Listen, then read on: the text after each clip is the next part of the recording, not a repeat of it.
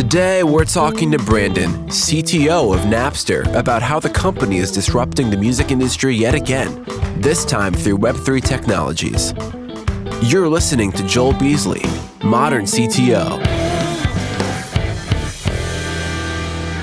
Joel, how are you, sir? Fantastic. I love your microphone. Do you do a lot of podcasting? I don't. I've done a lot of like presentation type things and, some videos and whatnot, some streaming here and there. But I think you're on the same route. It's SM7B, right? SM7 is the only way to go, man. Yeah, man. That's right. When you messaged me on LinkedIn, it was the funniest message I've received like the whole week. And you had said, I'm the CTO of Napster. Yes, we still exist. And I just started laughing. I screenshotted it. I texted it to my producer and my wife. And I was like, this is hilarious. So do you get that a lot? I get that a lot. We all get that a lot. You know, it's either if you're under 35, the question is, what's Napster? If you're over 35, it's, Napster. I remember Napster, and a lot of good memories. I mean, it's an iconic brand. But a lot of them are like, I didn't know you guys were still around. I didn't know you guys were still streaming. And we're really going to work hard to change that.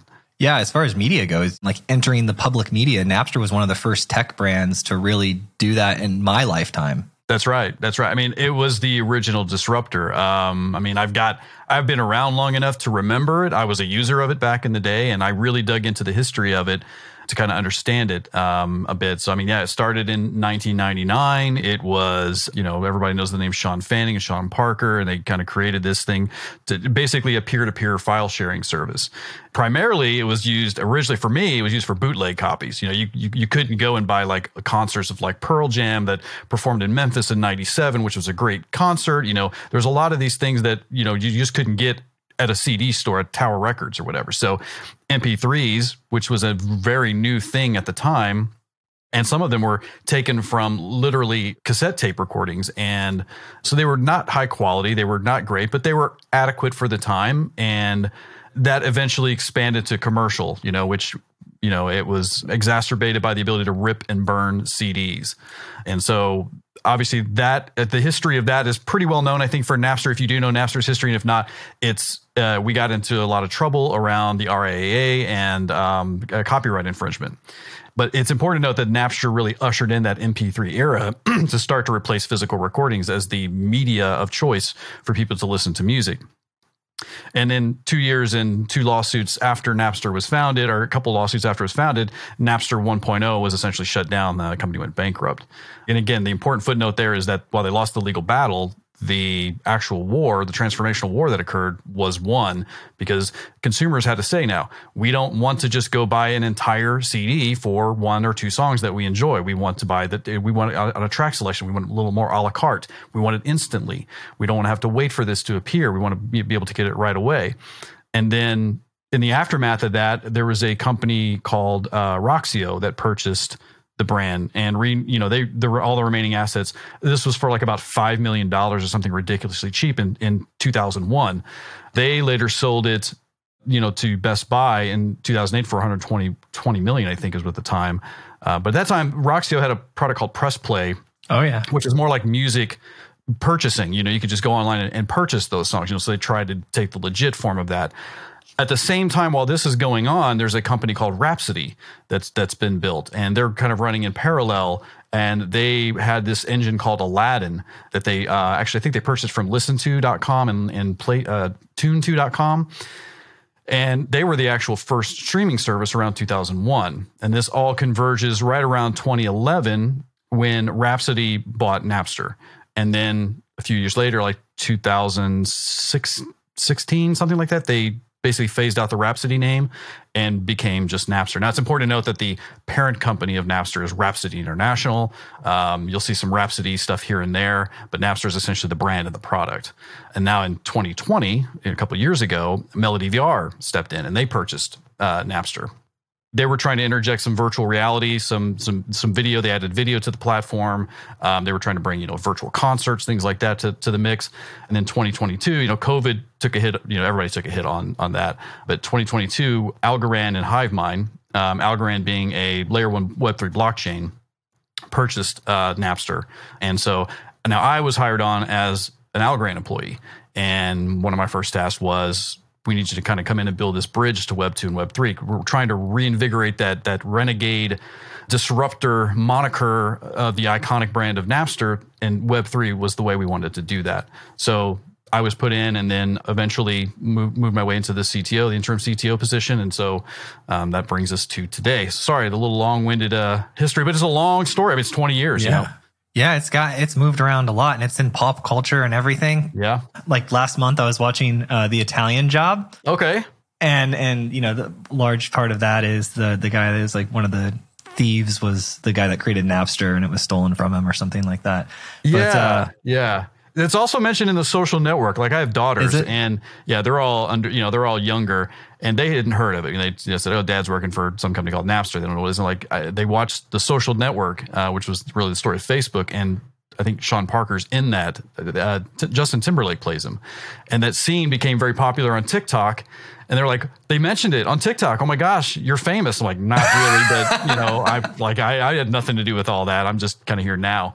So it's just kind of funny how that comes around in pop culture from time to time. So when I found out we had a date booked to talk, I was like, oh, I got to do my research. So I went and signed up for a Napster account. Great. So thank you for making it easy to sign up quickly and all of that. And then my first thought was, this is a blue Spotify. The interface is blue, right? And I was like, this is Spotify, but it was like slightly different. And I didn't dig deep enough into it because I'm not a power user of Spotify.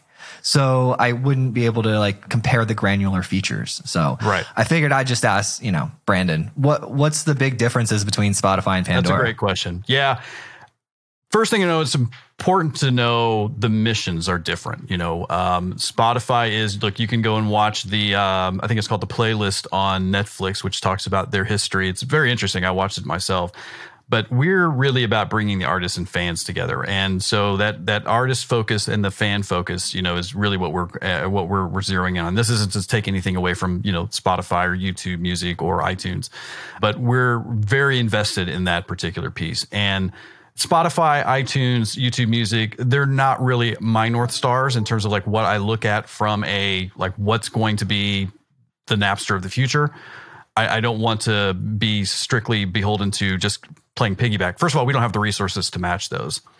Secondly, what the streaming platforms, all of them do, including us, is they create a very isolated experience. In Spotify, you can go in and you can have a friend and you can see what they're listening to and possibly even listen along. But there's no real room for collaboration. Like, hey, I'll share a playlist with you, but let's make one together. Let's have a jukebox party at the house. We bring some fans and friends over. We can sit around and add music to it individually from our own phones and just create, a working group playlist, things like that. So we want to explore that more, not only from the user experience side, but also from the artist experience side. One of the things with the reports that you may have seen out there is that how much royalties are actually given back to the artists in the forms of their royalty payments. Napster's been, noted as higher. Now, I will caveat to say that that's based on a very limited test set or sample set of data. It's not always going to be the case because each contract is very different per the labels, per the artist. It's just not quite something you can zero in to say Napster pays their artists more than anybody else. But, where we're looking at with the Web3 aspect, where we're bringing in, what Algorand is trying to do is to kind of introduce, open up multiple segments that fulfill a largely untapped market. And this is really three areas: the community building, which I talked about, because look, we can start to build organic communities around the genres that you're interested in, the subgenres, the artists themselves, the music festivals that you attend. We can start to gather this information and give a more curated experience around that. The second is going to be music distribution via NFTs, which I can talk about in a bit. And the third would be the royalty reporting, which is a big problem in the industry that every one of the DSPs and anybody who does music distribution shares. But from a user experience side, coming back to your question, it's just a blue Spotify. It's a fair point. We had to make this major relaunch, what we called N21, which was launched earlier this year. And a lot of that was a couple years of culminating updates to the user experience and the platform itself, the back end, the front end, all of that. We did almost a complete revamp. It looks great. It looks great, by the way. Thanks. And it's, but yeah, once we launched it, it's like we were still trying to play piggyback. So we can't keep looking at that. Like, we want the behavior to be familiar. We don't want it to be something like, I've got to learn an entirely new thing of like, where do I get to my playlist? And they call it a library, and we're calling it My Music. And, you know, all these differences just confuse people because they have a much larger audience than we do. And we don't want to make it difficult for them if they want to choose to use our platform. So hopefully that answers your question, at least in a bit of a roundabout way, because it's not that we looked at it and go, let's just do this, let's just do that. It kind of like user experience and behavior patterns all seem to kind of align. I want to get to my playlist as quickly as possible. I want to search and find music based on, metadata that is common and easy to categorize and find information on, and then curate my own list of that and mark my favorites, and then just go back and listen to it at will. Now, you keep mentioning the name of the parent company. Is that also a cryptocurrency? It is. So Algorand it's a layer 1 blockchain. So their cryptocurrency is called the Algo. Mm-hmm. Now it's a pure proof of stake. It was actually founded by a Turing Award winner, which is basically the Nobel Prize in computers, Silvio Macaulay, back in 2017, before the Ethereum merged and they moved to a pure proof of stake type of model. We were already doing that. And it's super fast. Transactions are super fast. Fees are super low, very scalable, highly secure, never been forked, never been hacked. And so, that's when I hired on. Those were the things I was looking for from a tech company, to say, well, I don't just want to join any cryptocurrency company. I'd like to join one that is actually going to be legitimate. Yeah. Now I hold some of that. Oh, you do? Okay. Yeah. Yeah. Good. Yeah. Good. I hold cryptocurrency not as investment. Really, like, I don't think about it as it doesn't come up in my investment portfolio conversations. Sure. The way I look at it is I own things based off of the utility of the coin. Super right? smart. So Filecoin, love Filecoin. Yep. The interplanetary file system just sounds cool. Obviously, that's the direction we're headed. Will it be worth something? I don't really know. I don't care, but I want to own some of it. I only do it with the amount of money I'm willing to completely lose. So I got some. I keep some on my exchange. I keep some in like I think it's like a Trezor or something like that, some type of physical wallet. Cold store wallet, yeah. Yeah. And so just to kind of understand, what the kids these days, what they're doing. Yeah. It's still so relatively new. I mean, Bitcoin's been around for quite a number of years now, going on getting close to a decade, I think. And even the adoption of that in terms of like business usage of it, which is really what Algorand focuses on. Like, it's not just like, hey, go buy our token and let's all make billions of dollars together. This is not a FOMO catch up to the Bitcoin, I should have bought it when it was $1 type of thing. This is utilizing the tech to actually solve problems, and not trying to find problems or use the tech as a hammer to where everything becomes a nail. But it's really, where can we apply practical usage of a blockchain technology, which is really just a distributed database in the cloud. IPFS just takes that to an nth degree in terms of now storing files rather than just little blocks of small data. And so I think, in terms of like a crawl, walk, run, we're at the drool phase, especially when we're talking about NFTs, which are really, really early, and a lot of misunderstandings about like what NFTs are and what they're actually used for, supposed to be used for. People confuse them like, well, they're just JPEGs. Like, why do I care about owning a JPEG? I don't want to pay $1,000 for a JPEG to sit in a wallet on my phone that I could just download and have it for free. There's a lot of, I think, misunderstanding around that. And it's just, you have the Web3 technical people who are actually talking about it. And you have the marketing and, business speak people who are trying to synthesize that. And the translation gets wildly lost along the way. Yeah. From what I understand, it's like, I don't want a picture of a title. I want what comes with the title. Right. Yeah. Right. I don't really understand it deeply. So is that what it is? Like, this is the graphical representation of the ownership? The NFT is the actual, you want to think of it like a certificate of authenticity, meaning you own this image. I can't speak to the utility of that. People will infer value based on it. But from a long-standing or from a forward-looking standpoint, that's not where it's going to stop. I mean, we're looking at using music NFTs. This is a very emerging market right now. Like, how do we take the JPEGs out of the equation and let's put a music file behind that? And what can we do with that? How can we use that now as part of a streaming platform to say, okay, we will mint the NFTs for this song, and anyone who has ownership of this song can now stream it. And every time you stream it, part of a smart contract reads that and then writes that out to the chain as you streamed this song for 5 seconds on this date at this time, and then that becomes part of the royalties payout, which right now is super problematic. But I'm sorry, coming back to the actual blockchain, like holding versus trading versus the commodities of it, I think what people need to understand is like blockchains only make money when blockchain's being used. And so you're right to invest in things with utility. It's the smartest way to do it. You want to look at the long-standing efficacy of, is this who's using it? Why are they using it? What are they using it for? And then what does that entail in terms of like a future prospect? And that's how you should make your decisions based off that. I don't really personally focus on that commodity side of it, the commercial side of it, like trading, buying, selling, holding. It's more about utilizing the tech in a way that's going to solve actual problems, because it is a very advanced, we're going from a very centralized type of architecture to a decentralized, which is different than a distributed architecture. And as we move to decentralized, and this now puts ownership back into people's hands, privacy is a huge issue right now. Any social media out there, you're going to be concerned about like, well, what data am I putting out there and how do I get it back? How do I take it with me? Web3, which is the third evolution of the web, from a read only, you were just reading web pages, to read write. You're now able to update and edit things and interact with data, to read, write, and own, which is Web3. You can now take your identity with you wherever you go. I would like for you to be able to log into Napster, your identity is there. And if you decide to leave Napster and go to another place, you can take it with you. We don't keep it. We don't own that. You can take it with you. All your preferences, your playlists, what you like, what you don't like, all of that goes with you to the next streaming service, and so on and so forth. And coming back around to the music NFTs, that is something that we can, we've looked at using IPFS. Like, can we put the music out there? The legalities are just too difficult, because now we're back to being a piracy company, and obviously we don't want to go back to that.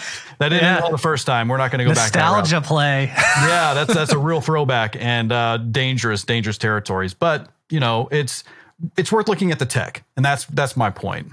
Yeah, have you guys considered, or are you in the process of building infrastructure to solve this royalties problem? We have. So it's important to note the background of what this how royalties work now. And look, I'm not an industry insider. I haven't been in the music industry for, number of years, but I was able to glean a lot of this. And essentially how it works is, if you're the artist and I'm the streaming provider, you give me your music, and then I tell you how many people streamed your music and when and how. I give you a report on that. And then I tell you how much I owe you. So it is not even a real it's a very trust centric model. Like, you have to really trust the data that I'm giving you is accurate, and then the money that sits on top of it accurately reflects the data. That's also very slow and sluggish. It takes a number of months to crunch the data, process the numbers, run this stuff out, get this to you. Then there's a back and forth, like, well, hang on a minute, is this right? Is this wrong? It's a negotiation. And then there's the actual payment, which also takes a little bit of time to get those out. This is a huge problem that everybody faces. iTunes, Spotify, it's an industry problem. And by utilizing the chain now, what we can do is we can write that out. It's a distributed database. It's near real time. So you can see that information that's out there. It's still private and secure. We would never put individual users out there. It's just a user with this abstract ID streamed this song for this long on this date. And that's now readable from, the other side, from the labels or the artists themselves. So you don't have to trust us, because the blockchain doesn't lie. We can't artificially change things. It has to be by consensus. So as we're writing out there, it's being confirmed by multiple systems. They can see all of this, and they're like, I trust that this data is accurate now. Also, on the tail end of that is the payments, because there is a token assumedly behind that. And this is very long-term future. It could be to where we're instantly paying as a result of that. It doesn't need to be this one lump sum check that we're sending out, to make payments to it. So it would be fractions of a cent for each stream, but that will accumulate over time. And then you would have basically the data would be accurate and trustable. And then the financial aspect of it would be dealt with as well. That's pretty interesting. And so do you think that there's an incentive for Spotify's and Pandora's to move to this? Is there an incentive on the publisher's end? Yeah, we're not the only ones who have tried to tackle this. I mean, this is, I don't know what they're doing specifically on there, but what I'd like to move us to is to be the platform for that. Like Spotify can link to our NFTs and play the music from our content streaming platform through them. Still take their amount of money. We get a small cut of that, and it's again recordable on chain. That's a long-term vision, and definitely not on any roadmaps anywhere that I would publish. But these are kind of like visionary type things that I'm looking at. Like, how do I solve this for the industry, not just for us? And it helps Napster, helps the industry, helps artists. I was just talking, I think, a week or two ago with the guy who's credited as like the father of SSL. Okay. And he was over at, obviously it was a team and it was a lot of people and it was a whole thing, but he had assumed a leadership position after having some success in technology at Netscape. And they were trying to solve this problem, the industry problem of this data and the commerce advancing. And so SSL was a proposed solution. And then he took it from idea to completion. And he realized, I think he said like 3/4 of the way through, he realized that the only way that this thing was actually going to happen was if they went and they made it a standard, and that they like no one specifically owned it. And there was some tech organization, I forget the name of it, but, right. And he's like, that would be the only way we could make it work. So they got together with Microsoft and some of the other big companies. And they're like, would you adopt the standard if we make it an open thing? And then everyone said, yep. And then that's SSL. And so that might be a valid way to do it. Yeah. I mean, a lot of these emerging techs become mainstay because of that, because it becomes, either some type of ISO standard or it becomes, just an adopted standard. It's like, well, this works. We're now experimenting, APIs are done through OAuth, almost invariably. We've got gRPC and, we've got, all these other ones, but those become, technical standards in and of themselves because it's ubiquitous wherever you go. OAuth is OAuth. Whether you choose to use it or not is a different story. But when you do, you know how it works. You understand the underlying mechanics of it. And I think this follows the same route. SSL, TLS, all of that came about as a result of we have a serious problem that is absolutely omnipresent in terms of how do we secure web pages, that are we're interacting with them now, and how do we make sure that data transmits from receiver to sender unhindered. Same with how music is being done. How do we transfer that music, stream that music to somebody else, and we know that that's being recorded correctly? Because we have a lot of fraud that's out there too. We have a lot of these bots that come in and create artificial plays and strum up a lot of playlists. And we're paying for things that actually people aren't really using. They're just bots. And so, yeah, I'm with you. I mean, I would love to see, there's a lot of standards I wish were in place in multiple markets, because I come from legal tech and I come from Ben tech, and the standards they're frayed everywhere. Yeah. I had a podcast pop up on my, you might want to listen to, or new tech podcast. And I was like, oh, cool. Someone's doing another technology podcast. I love these things. And so I go to subscribe to it, and they were 2 episodes deep, and they had 975 star reviews. I was like, yeah. I was like, I've been operating this for 600 episodes. I know what the natural review, if you don't bother people for, and then I know what you can get if you do bother people for it. And I was like, they just bought the reviews. Yeah, it's a real problem that we have to face.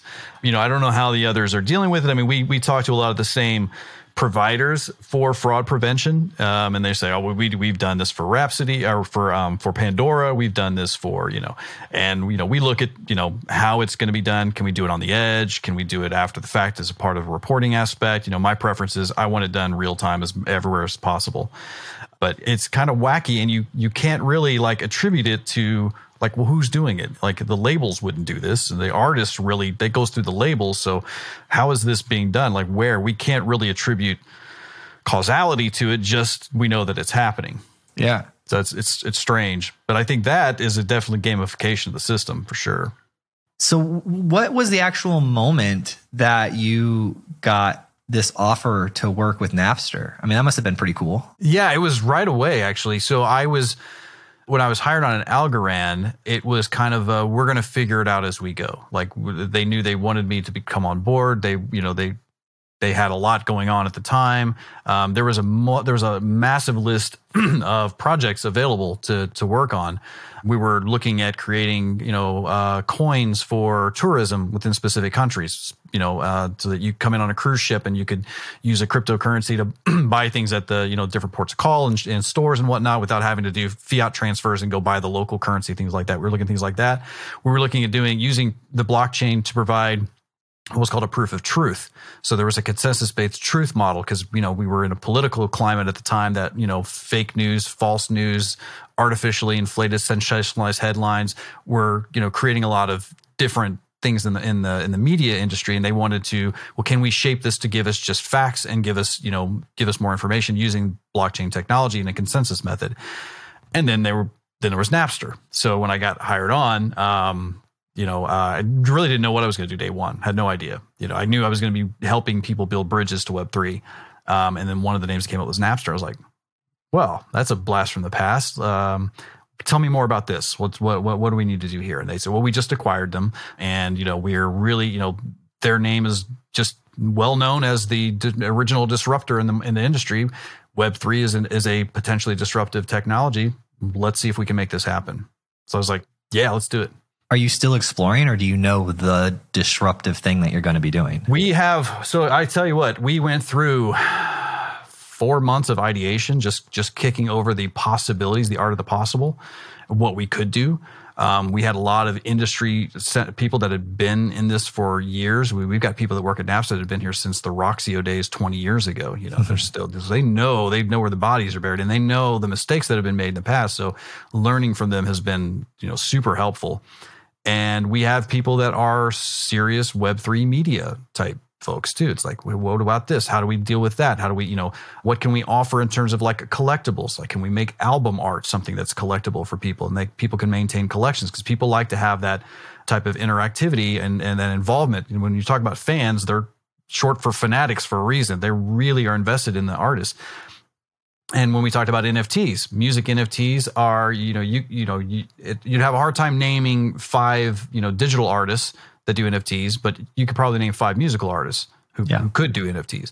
And some of them do. Snoop Dogg's doing NFTs, T-Pain's doing NFTs. I mean, nothing new under the sun right now, but they're all just very experimental. So we're like, well, how can we shape this into something that's going to be a realistic thing? And we want to make it as seamless as possible for users, because look, no one's going to come in here and understanding crypto. No one's going to come in here understanding blockchain, this, Web3, that. Like, what does it look like for me as just a general? I just want to listen to music, man. I don't need to be bothered with all this other stuff. I want to get in and play my music. And so we're looking at things like, maybe we can do NFT tickets, to the events. You go and buy your tickets directly through the app, show your phone, just like you do if you're boarding a plane, scan the barcode, you're in. So we're trying to reach out beyond just digital streaming, music streaming, but kind of like create experiences for fans. We've got some explorations we're doing into the metaverse too. Is this something we want to be a part of? Is this something that we can maybe, bring some disruption to as well? Is this a disruptive technology at all? So I think we've zoned in on, we started out with just all these just whiteboarded brainstorming type of ideas, and we've shaped them down to, we're trying to be analytical about what has the most impact for the artist, and what has the most impact for the user, and what has the most impact for us, and what has, what's the level of effort that's going to be needed in this, et cetera, et cetera. And now I think we've got that down to a pretty good comprehensive list, at least for our next year. I don't like looking beyond like 3 to 6 months, because things are going to change. And it's just planning that out for that far, just, you're just going to go back to the drawing board anyway. So I don't know if I'm answering your question on that. I mean, that's well, you're saying words and they sound good, and that's the purpose of the show. It's legible. Good. Now, for me, one of the things I've constantly reminding myself of is that when I think something is interesting, or I like something, or I don't like something, that's really only good for people who are like really similar to me. So I try not to come up with too many thoughts about, for example, you mentioned like Twitch or video streaming game watching earlier. When I saw Twitch come out, I wouldn't have invested any money into them. Yeah. I completely dismissed it. I was like, I grew up playing video games. Like, if the whole point is like yelling at the person and pushing them until you get the controller and it's your turn again, Yep. you know, I was polite, but that definitely happens as a kid. And the idea that I would spend my free time to sit down and watch someone else play a game was like so far beyond my realm of understanding. I was like, no. And then I look at it and they have like billions of hours of views users, and the esports industry is like massive. Now, okay, I get a competition, but these people are like casually going about their day, playing these games, talking about different things, and they just have tens of thousands of people watching them do this. And I was like, man, that is super interesting. I think I would be interested in something like that if it was like, I like music a lot. If it was like, you know, Taylor Swift sitting down to write a song, I'd be like, oh, this is kind of cool. Like, Yeah. I watched her Netflix special or whatever. And I was like, you know, you have to respect her. She just owned the top. I can't name 10 of her songs, by the way, but she owned the top 10 Billboard. Did you hear about that? Yeah. Yep. Dude, that's insane. Yeah, and it changes. It changes so quickly, and you're right. And a lot of them are, a lot of the artists are, you know, really when you ask them what they want, you know, obviously Taylor Swift doesn't need any more money. She doesn't need any more fame. You know, that's probably not her guiding thing. A lot of them are about fan interactions, about how they deal with fans. Like something that Taylor Swift does is she has a close circle of friends that she brings over, and I think they do baking parties at her house or something like that. You know, Nice. I'm not the biggest Taylor Swift fan in the world, so don't quote me on that. I know that is a driver for them, is to have that kind of that bridge between the fan and the art, their own fans, because that's how they grow. Really, what they want is distribution. They want their music to be heard, and to do that, you build these organic communities, and the organic communities will extend their reach. And to your point about Twitch, same thing. You know, you look at them like they're not the best gamers in the world. These are not like pro gamers and things like that. But what they have is a community that is built around them. So you watch their chat, if you can keep up with that crazy scrolling that some of them have going on, but they have a community around them. A lot of them jump on the Discord in between the streams that happen, you know, and that they're all kind of centered around this subject matter that they all care deeply about, and that's the organic communities. And I think with music, you can definitely recreate that magic, and that's, as I alluded to earlier, that's one of the things that's missing. Are you guys doing like original content or just communities? You mean like what's being produced? Yeah, like do you guys do your own shows? Like, you know, Spotify bought Joe Rogan, but Spotify also makes some of its own show. They didn't buy it. They did whatever their deal was with them. But we don't. Yeah. No? Right now it's strictly music. We've dabbled with the idea of podcasts. You know, do we want to offer podcasts? We would rather, I think the general consensus is we would rather integrate with something that already has that. That way, when you're maintaining your list of favorites and things like that, you're not having to go to 4 different platforms to listen to your, like I have my favorite on Spotify because that's where I go to listen to my podcasts. If I had to go somewhere else and then like, okay, how do I get this over there? And how do I get that? You know, am I going to get notified by 3 different apps that the same guy, you know, Joel just published a new video or a podcast? You know, we want to try to make it, again, it's got to be about the user experience. Like, what are we adding? Are we just trying to keep up with the Joneses? Are we just leapfrogging functionality? That's really not a business model for us. Yeah. You're a Marine. I am. Yes. Yeah. Tell me about that. What did you do in the Marines? I was a musician, actually. Okay. Yeah. So yeah, I was born and raised in a small town, Evansville, Indiana.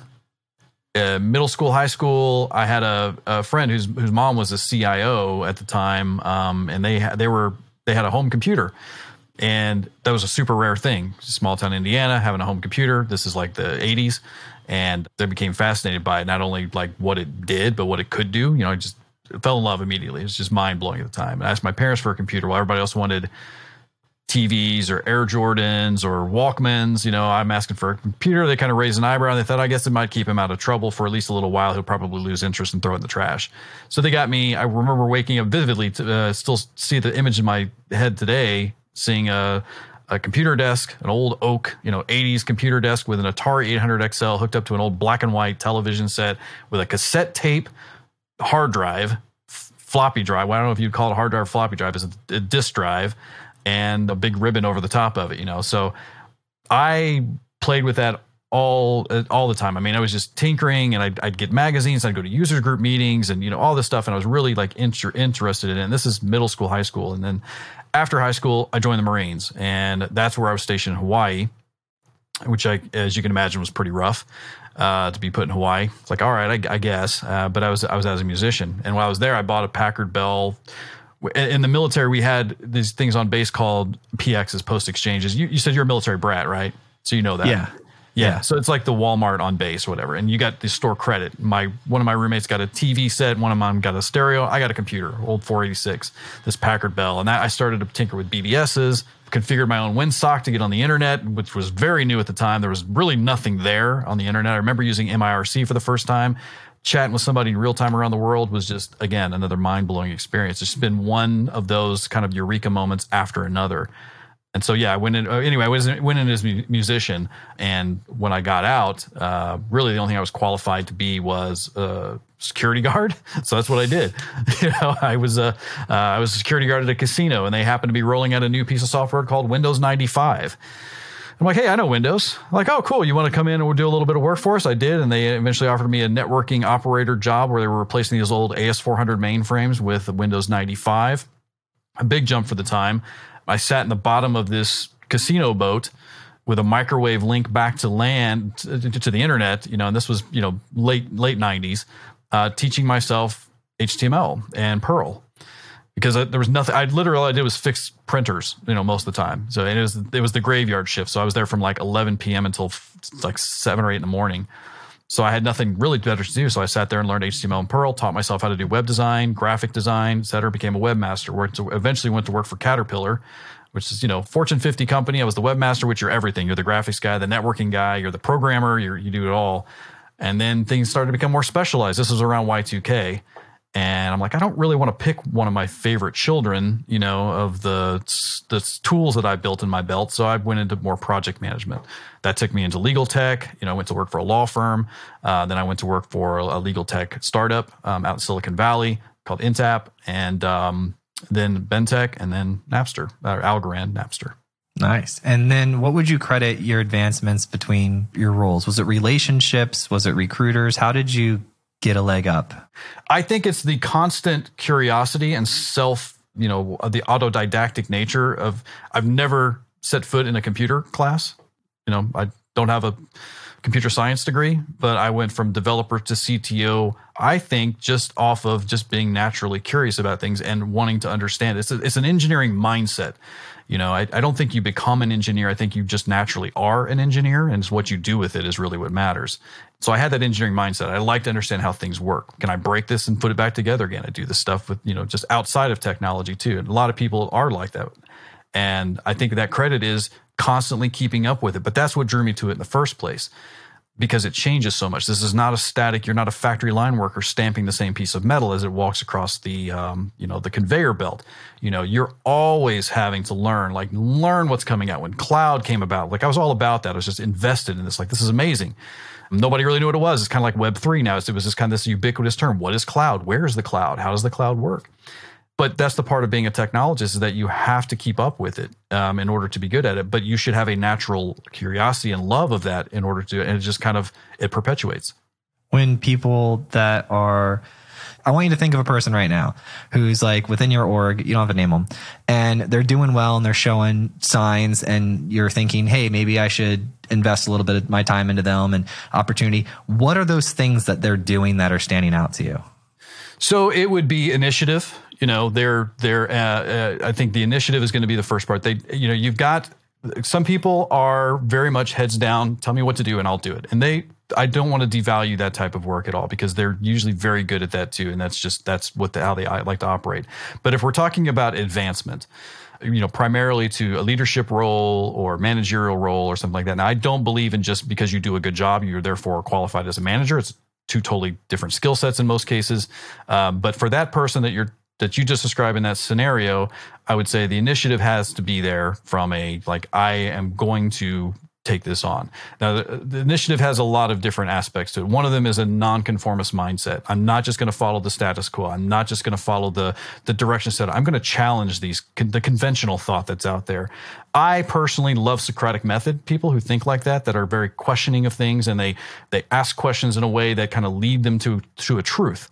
And that to me shows initiative too. When you are honestly seeking truth in terms of like solutioning or designing or architecture, like these are the things I look for from people like that are moving on that. And that's an initiative based aspect for me, not just getting the job done autonomously. Yes. That is one of the things that, we track here, I guess. When I was first starting this, I was trying to figure out, what's the recipe for a great leader? Yeah. So we did all these interviews and we asked them all these questions, all these leadership related things, and we started tracking them in a spreadsheet. And I was trying to figure out like, what's that one formula? And after 600 episodes, I've come up with the following, like one or two things. Number one is everybody has something that like anchors them, some sort of system or something that they find very important that they do religiously and consistently. And then curiosity, that's the other thing. And then to become better. So like people would ask me all the time, like, how do I become a better tech leader? And I used to answer like, check out this book or check out this whatever resource material. And then I realized after so I'm interviewing these people, I'm building my business, I'm implementing their advice in my business, and then sometimes it goes great, sometimes it doesn't. What I end up finding out is that it's really, really difficult to constantly improve yourself, but that's the answer. So like when people ask me now, how do I become a better leader? I'm like, well, how many days do you work out? What's your diet look like? Because if you're constantly improving yourself and improving those areas of discipline, then that makes you a better leader, because leaders are typically they're people that you want to follow. You're right. That's why it's so interesting when people get up early. You notice how much respect someone gets if they wake up at 4:30 in the morning. But if you're in a different time zone, Yeah. It's not the act of it being 4:30 in the morning. It's the act of it's something difficult that you don't want to do and they can do it. And so having that realization, I was like, okay, cool. So all I have to do is do really difficult things for the rest of my life and things will go well. Yeah. I love the parallels to that. And yeah, the one question I ask of everybody I interview for a leadership position, whether you're managing 2 people or 250 people, what is your definition of leadership? That's what I ask them. And I look for the one thing that I've taken away as my definition of leadership. And mine actually comes from my time in the Marine Corps. I served under this 3-star general at the time. His name was Charles Krulak, and he later became commandant of the Marine Corps. And he was a decorated Vietnam veteran, platoon commander, Purple Heart, Silver Star, you name it. His father was General Krulak, commandant of the Marine Corps during World War II. So we're talking about an organization that deals in life and death on every day. And then, so leadership from this type of individual is going to be well received. He came to one event we were at, was just kind of, we were all very low rate, E1s, E2s, E3s. And it's like, let me ask you something. What's your definition of leadership? He walked around and asked her, and we were like, it's, setting the example, and it's, the constant improvement, those things. He nodded, and he's like, look, all of the answers you gave, none of them are wrong. I'm not looking for a right answer here, because let me tell you mine just to help you out. He goes, it is just this simple. Serve those in your charge. So what we now know of is servant leadership. And that has stuck with me to this day. And I evolve that all the time. So when I ask someone coming in for a managerial role, what's your definition of leadership? They're not going to give me a wrong answer. They're going to give me a true, honest answer. But what I look for in leaders are people who actually serve those. You've got to be there for them. You need to be reliable. People don't follow people because of titles. They follow people because they believe in what they're actually after. This is a Simon Sinek type of. I love that guy. Yeah, same. So that type of philosophy, like I could incorporate. He did a study on the military too, which was super interesting. But that I think there's got to be that inherent trust there, that I trust this person to look after my best interests. And therefore I'm going to make sure that I earn that trust every day. And I've got to earn their trust every day. That's just important to me. And trust goes laterally too. You can't have a good C-suite without that trust. I have to rely on the CMO, the CFO, CIO, COO, all of them. There's a trust that's inherent across the board and top to bottom as well. You've got the technical teams, the trust between the users, the trust between the C-suite, like I mentioned, board members, investors. And CTOs, I think, need to be highly attuned to that audience so that they can, talk about what they're doing and build that trust in a way that's not ivory tower or siloed or, so to me, that's imperative to a well-functioning, not only leadership body, but a leadership individual. It's like the opposite of FTX. Right. Yeah. Man. Yeah. So right. For your leadership question, if you said, okay, what is leadership? And I were to answer you influence, what would you think of that? I would want you to expand on that, because influence could mean you could influence in very negative ways, or in negative methods, not just the output. But like I would say, define that a little further. Say more. Yeah. Well, I was reading some leadership author a while back. He had said leadership is influence. And I was like, well, that's interesting, because like, let's rip that apart. And the way he had explained it was leaders have followers, right? To be a leader, you have to have a follower. And to have a follower, you have to have influenced somebody, right? Whether it's just your presence influencing them. So it's like not the negative connection to the word, but like in a positive way. Like you have to have impacted them or influenced them in some way, shape, or form in order for them to know that you exist, in order for them to even follow you. And then it's like, okay, so like, how do you do that better, right? And you be really useful to people. You figure out, okay, here's these people. How can I be like incredibly useful for them? That's servant leadership to me. Yeah. That's servant. Yeah. So I would say if that based on that definition, you would meet with what I was looking for. I mean, I think with influence, some of that can be, I don't want to say artificial, but indirect. Again, that goes back to the title thing. But you're a manager. You have manager after your name. Therefore, you have an air of authority around you because of that title. That's what you're paid for. So therefore, I have to follow you because it's part of the org chart. I'm now your follower. So that's an indirect thing. But are you a leader at that point? I mean, if you can influence me directly, totally with you on that. Yeah. Yeah. And I specifically mean influence in the positive way, like the influence that would cut. Yeah. So, all right. What other leadership advice do you have that's really great? I mean, there's some things, again, just because we've talked about the Marine Corps, that influence that it's had on me. And look, I didn't serve very long in there, but it's a life-changing event. And you hate it when you're in, but you miss it ever since, after you leave. I still take away a couple things, both from that and then just things that I picked up along the way. And one thing is I also assume is what's called a rule of three. And it's, you'll hear me, when you hear me talk, I talk in patterns of three. Like these are the three things that we're looking at. Like when I talk about the Web3 area being primarily driven by these three areas, it's simpler for people to process. It's easier for me to remember. It's more manageable. So 3 direct reports, if at all possible. That hardly ever works out because organizations are organizations. But 2 things that can work and have worked for me has been setting 3 objectives, for either the quarter, the year, whatever the case may be, with proper OKRs. They got to be measurable, actionable. They can't just be like, make things better, do things faster. It's got to be something like actual tangible that you can look back on. But also focusing on 3 things at any given point. Like I am always thinking about 3 things that I'm going to do for the day. And those can change. You're not locked into those because priorities will change. But that way I've maintained that. That comes from the Marine Corps. They did this rule of 3. They actually tried 4, things started failing. So like, okay, that's it. 3 is all you get. And I think, again, with an organization based on a life and death scenario, that's something that I can take as influence. Something else that I've taken away just organically as a tech leader is I look for my own leadership and my own peers to respect the tech. And that does not mean it needs to be revered, right? So I don't want to confuse respecting technology with revering it or holding it to some higher, it's not on some pedestal. But I have a common mistake that I see is to diminish the importance of technology in any vertical, but especially in tech companies. Because I think Mark Andreessen said it best, we're all basically tech companies at this point now. Yeah. Everything's based on that. So I think when it comes to people who are outside of it or even inside of it, respecting the technology, just knowing that it's an important, vital piece. It's not just some simple thing or it's not some overly complicated thing. Like just treat it for what it is. It's just essential to the operational efficiency of any organization, whether you are a tech company or not. So I think that'd be the only other things I'd say. What are your 3 objectives for this quarter, if you can share them publicly?